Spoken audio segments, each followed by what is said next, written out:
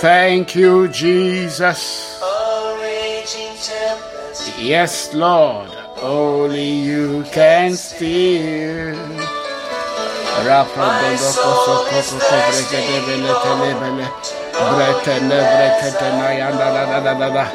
Lord, thank you for a brand new day.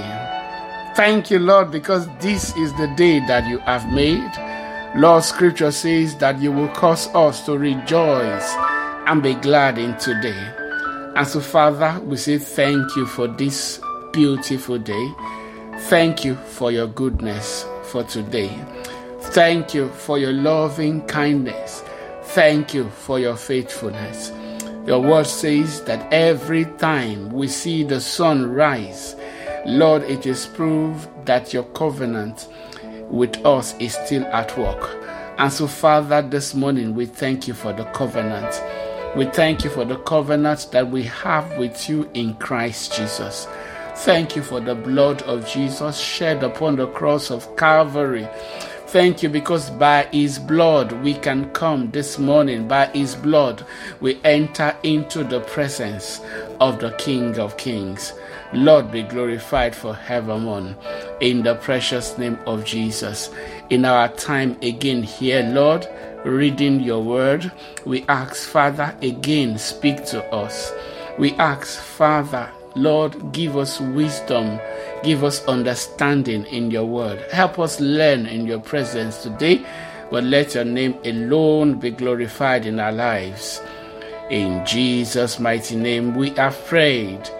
Amen. All right, let me say a big welcome to everyone joining into devotion this morning. I am Murphy Eyenike.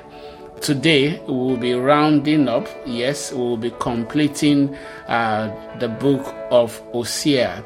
Yes, Hosea is quite a short book. The prophet Hosea is quite a short book. In the last few days, we've just gone through this, and today we will take the last three chapters 12, 13, and 14. We remind ourselves again, the circumstances around when the prophet Hosea was sent to begin to prophesy to the nation of Israel. Israel had forgotten its God. Israel had turned to idols. He haven't seen the power of God, in their life, bring them out of Egypt. Many of them had the story how great God's power was. Haven't seen how God has blessed his people. The people rewarded God, if you want to use that word. They rewarded God by turning to idols.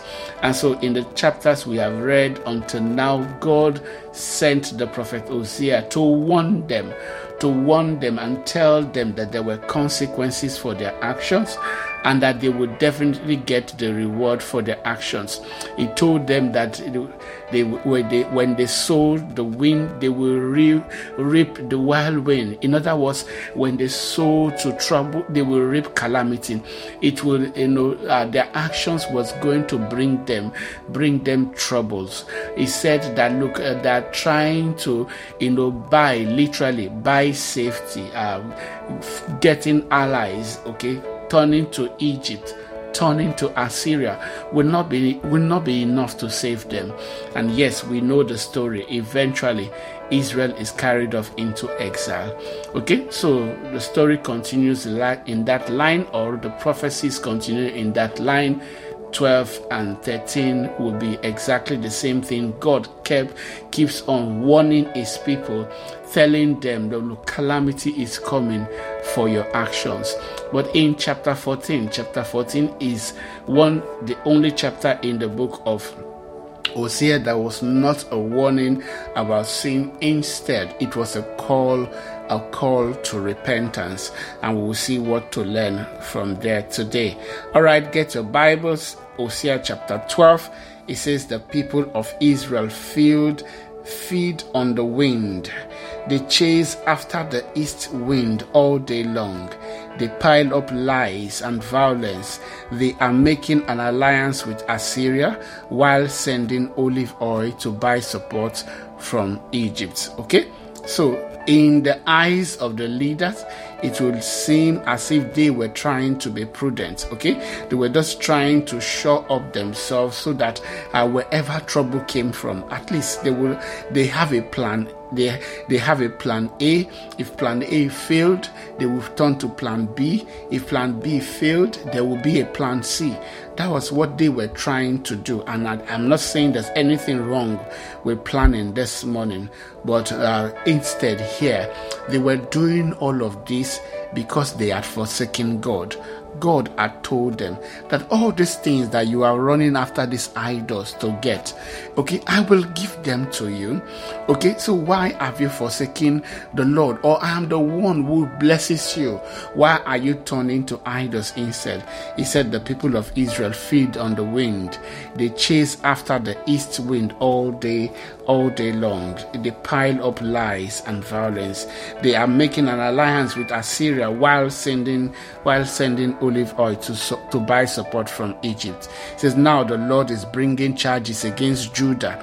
He is about to punish Jacob for all his deceitful ways and pay him back for all he has done. It says, even in the womb, Jacob struggled with his brother. Yes. So God just uses this analogy, okay? Of course, we know the story of how Jacob and Esau, okay, came out of the womb. God uses it to paint a story, okay, to the nation and tell them that, look, it's as if this mindset never left you. He said that even in the womb, Jacob struggled with his brother. When he became a man, he even fought with God. Yes, he wrestled with the angel and won. He wept and pleaded for a blessing from him. There at Bethel, he met God face to face, and God spoke to him. Yes, God spoke to him. He met God, fought God, or wrestled with God face to face. However, he cried to God. He asked God to bless him. We know the story, okay, of how Jacob, okay, struggled with that angel until the angel touched his hips and his socket went out of joint, and Jacob began to limp. But he called on God. He said, I will not let you go unless you bless me. And God blessed him. And God was telling the people here, then learn from your father. He says, the Lord God of heaven's armies, the Lord is his name. He says, so now come back to your God. Yes, just like Jacob turned to God, come back to your God. He says, so now come back to your God. Act with love and justice and always depend on him. He says, but no, the people are like crafty merchants selling from dishonest scale. They love to cheat. Yes, they think they can cheat God. They think that they can deceive God. They think that they can pretend to be pious, whereas on that they are devious wolves, if you want to call them that. They pretend as if they want to turn to God. However, under their cloaks, the idols are still there. God tells them that it says, but no, the people are like crafty merchants selling from dishonest scale. They love to cheat. Israel boasts, I am rich. I've made a fortune all by myself. No one has caught me cheating. My record is spotless. It says, but I am the Lord your God, who rescued you from slavery in Egypt, and I will make you live in tents again, as you do each year at the festival of shelters. I sent my prophets to warn you with many visions and parables. I hope you still remember the festivals of shelters, right? So the people used to hold this festival to remember the faithfulness of God. How that at one time they used to live in tents, but God took care of them. The Bible says that when they went through the wilderness, however bad it was, okay, they might have struggled through, but everyone who put their trust in God, they came through that wilderness, and God provided for them. Okay, so they do this festival to remember God's faithfulness in bringing them out of Egypt and bringing them into the promised land. God said, look, I will make you live in tents again. again. It wasn't really a curse. God was just telling them, look, I will remember you of yesteryears. I will remind you of my powers. He says, I sent my prophets to warn you with many visions and parables. He says, but the people of Gilead are worthless because of their idol worship. And in Gilgal too, they sacrifice bulls. Their altars are lined up like the heaps of stone along the edges of the plowed field. Jacob fled to the land of Aram, and there he earned a wife by tending sheep. Then by a prophet the Lord brought Jacob's descendants out of Egypt, and by that prophet they were protected. In essence, God was telling them, I sustained this nation, guiding them with the prophet. Okay, the prophet here was the prophet Moses. Okay, and God was telling them, I have been sending prophets to you. Why have you been refusing to listen to the messengers that have been sending to you? Why have you been listening to choose to just go your own way? He says that by a prophet, the Lord brought Jacob's descendants out of Egypt. And by that prophet, he says they were protected. Yes, because of how Moses led them, they were protected in the wilderness. Okay, Moses' presence was guaranteed that there was going to be the pillar of fire by night, the pillar of cloud by day. God said, I guided you, I protected you by that prophet. He says, but the people of Israel have bitterly provoked the Lord. So their Lord will now sentence them to death in payment for their sins. Okay, so the people just totally and completely forgot God. They completely forgot God. They forgot their humble beginnings, if you want to call it that. They forgot everything that God did in the past. God says, look, I am going to call for anger against you. And that is what chapter 13 is about, the Lord's anger against Israel. It says that when the tribe of Ephraim spoke, the people shook with fear, for that tribe was important in Israel. It says, but the people of Ephraim sinned by worshipping Baal, and thus sealed their destruction. I say again, worshipping idols seals your fate. Worshipping idols seals your fate.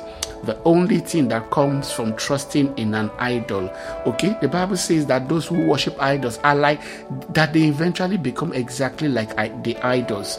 The end for you, okay, will not be good. An idol will not help you. On the day of trouble, in the day of calamity, the idol will do nothing, will fold his hand, because it is simply wood. Instead, put your trust in God. Yes, Ephraim was so blessed. Okay, they were so empowered, but I'm telling you, they were so powerful. However, as they began to worship Baal, as they began to worship idols, they lost all that glory. 2 says that now they continue to sin by making silver idols, images shaped skillfully with human hands. Sacrifice to this, they cry, and kiss the calf idols. Therefore they will disappear like the morning mist, like dew in the morning sun, like chaff blown by the wind, like smoke from a chimney. God was telling them, okay, you will lose everything, because an idol will not keep you. An idol cannot do anything. It is simply an image. You are the one that carries it about. In fact, you will have to move it from exactly where you put it before. An idol is nothing. I say again, an idol will not help you. An idol will not save you. Put your hope instead in God. It says that I have been the Lord your God ever since I brought you out of Egypt. You must acknowledge no God but me, for there is no other Savior. Yes, God was telling them, go and read the story. Let your ancestors tell you, I was the one who brought them out of Egypt, and I brought them out with a mighty hand. It says, you must acknowledge no God but me, for there is no other Savior. I took care of you in the wilderness, in that dry and thirsty land. But when you had eaten and were satisfied, you became proud and forgot me. I said it in the beginning. Okay, it was as if God brought the people through the wilderness, and when they entered the promised land, God warned them that when they were fat, they should be careful so that they did not forget their God. No, not Israel. They did exactly that. When they became fat, it says, but when you had eaten and were satisfied, you became proud and forgot me.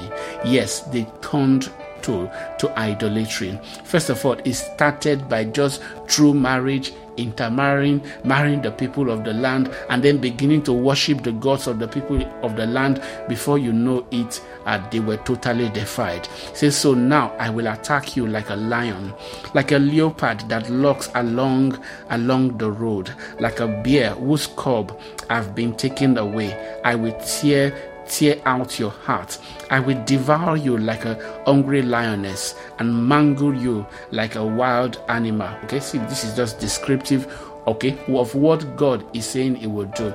Eventually, I'm telling you, that was exactly what happened to them when Assyria came. Assyria destroyed everything. Assyria was literally like these three animals painted here: the lion, the leopard, the bear. Literally, they looked for the people, and then they literally tore them apart, dashed babies on rocks, killed the women in the street, raped the women in the street.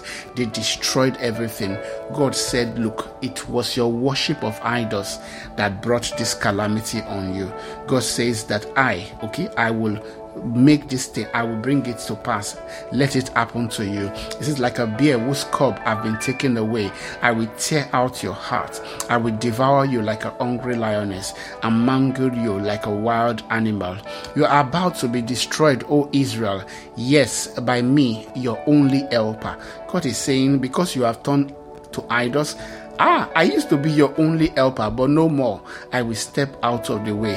It says, yes, by me, your only helper. Now, where is your king? Let him save you. Where are all the leaders of the land, the king and the officials you demanded of me? In my anger, I gave you kings, and in my fury, I took them away. Ephraim's guilt has been collected, and his sin has been stored up for punishment. Say, pain has come to the people like the pain of childbirth, but they are like a child who resists being born. The moment of birth has arrived, but they stayed in the womb. And I'm telling you, terrible calamity. You would expect that when the moment of birth arrives, the child himself is excited, wants to come out, okay, to see the mother's face eventually, okay. But here, Israel is different, okay. When the moment of birth came, when the moment where Israel should turn to their God, when the moment where Israel should worship God, that was when they instead, chose that they were not going to be given birth to, that they were going to stay in the womb. What a calamity. Big lessons for us to learn. I said yesterday that this is the time to seek after God, to serve the Lord. This is literally the time, okay, for you to be given birth to, if you want to use it that way, for you to serve and to long after the Lord. This is not the time to resist Him. God says in verse 14, should I ransom them from the grave? Should I redeem them from death? O death, bring on your terrors. O grave, bring on your plague, for I will not take pity on them. It says, Ephraim was the most fruitful of all his brothers, but the east wind, a blast from the Lord, will arise in the desert. All their flowing springs will run dry, and all their wells will disappear. Every precious thing they own will be plundered and carried away. The people of Ephraim must bear the consequences of their guilt because they rebelled against their God. They will be killed by an invading army. Their little ones dashed to death against the ground. Their pregnant women ripped open by the sword. I'm telling you, it was quite terrible. But the prophet Hosea prophesied it. Remember, this was more than 50 years before Assyria will eventually come and, literally destroy the nation of Israel and carry them off into exile. Hallelujah. Let's move on to our final chapter, Hosea chapter 14.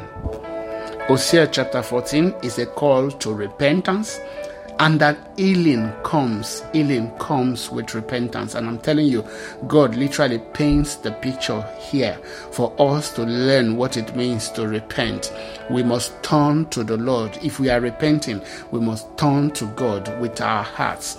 And then it must show with our confession. And as we begin to confess what is in our heart, we must begin to allow that impact our behavior. In other words, obedience must follow. Action must follow. Let's read Hosea chapter 14. It says, "Return, O Israel, to the Lord your God, for your sins have brought you down." You hear that? God was telling them, your sins have brought you down. Sadly, we know the story. We know the full story. They never returned, or they returned for only a little while and continued with their sins. Return, O Israel, to the Lord your God, for your sins have brought you down. Bring your confessions and return to the Lord. Say to him, forgive all our sins and graciously receive us, so that we may offer you our praises. You see the 3-step process there. Okay, they returned. First of all, it says bring your confession. In other words, they are coming back to God because God was telling them, in coming back to me, there must be remorse. Okay, there must be remorse. They should be remorseful and then confess your sins as you return. It says they should then ask, forgive all our sins and graciously receive us. It says so that we may offer you our praises. Yes, that is the action part. That is the 3 part, to true repentance and turning to God. 3 says, Assyria cannot save us, nor can our war horses. Never again will we say to the idols we have made, you are our God. No, in you alone do the orphans find mercies. And I feel Hosea is the one here praying on behalf of the people. It says, the Lord says, then I will heal you of your faithlessness. My love will know no bound, for my anger will be gone forever. God is saying that, look, if you truly repent, okay, if you ask me for forgiveness, and I'm telling you, Jeremiah told them this, kept on telling the people. You saw it even with Babylon when Daniel was telling the king, this is what I have seen concerning you. But king, if you will just turn from your wicked ways, yes, if you will just repent, this is what God promised. It says, the Lord says, then I will heal you of your faithlessness. My love will know no bound, for my anger will be gone forever. It says, I will be to Israel like a refreshing dew from heaven. I pray for you this morning. God will be a refreshing dew for you in the name of Jesus. The Lord will be a refreshing dew in your life in the mighty name of Jesus. It says, Israel will blossom like the lily. I pray for you this morning. You will blossom like the lily. You will blossom again in the mighty name of Jesus, because the Lord will pour his love upon you. I declare today, you will be fruitful again as you return back to the Lord, as you turn to the Lord again, you will be fruitful again. It says that, Lord, like a refreshing dew from heaven, Israel will blossom like the lily. It will send roots deep into the soil like the cedars in Lebanon. Its branches will spread out like beautiful olive trees, as fragrant as the cedars of Lebanon. It says, my people will again live under my shade. I pray for you. That is your testimony in the mighty name of Jesus. You see, in the New Testament, it's a bit different for us in that Christ brings us under this shade. As long as we are in Christ Jesus, this is our portion. We just have to claim it, okay? We just have to stand and see the manifestation. It says, my people will again live under my shade. They will flourish like grain and blossom like grapevine. They will be as fragrant as the wines of Lebanon. O Israel, stay away from idols. I am the one who answers your prayers and cares for you.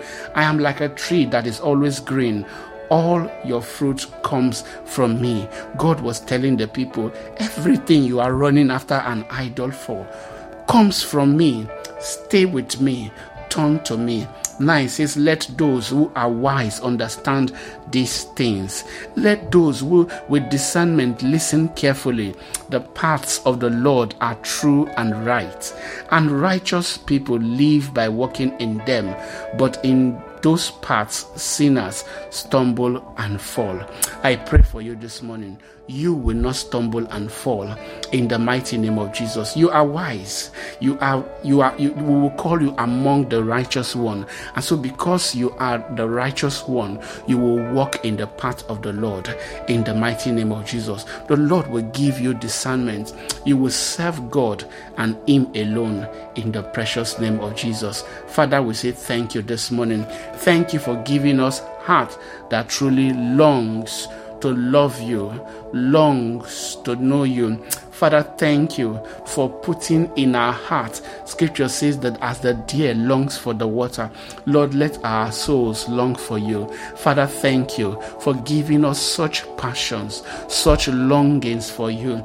We pray, Lord, this morning. Someone, I want you to go ahead and begin to pray. Lord, let my longing for you continue to increase in the mighty name of Jesus. Lord, as we turn to you, someone is turning to you in repentance this morning. Father, thank you because we know that you accept them and you receive them back in the mighty name of Jesus. Father, we give you all the praise. Take us deeper in our walk with you, deeper in our love for you in the mighty name of Jesus. We give you all the praise. We give you all the glory. Thank you because we love you more and more. We love you better and better. Lord, we thank you. Thank you for taking us deeper in our walk with you. In the name of Jesus, we pray this morning, all the days of our lives, we will love you. All the days of our lives, Lord, we will walk with you. In the mighty name of Jesus, we make this commitment today. Lord, we will never serve an idol. Lord, we will live for you. Thank you, precious Lord. As your people go today, Lord, bless them. We give you all the praise. In Jesus' mighty name, we are prayed. Amen. All right. Thank you so much for listening today. God bless you. Enjoy your day.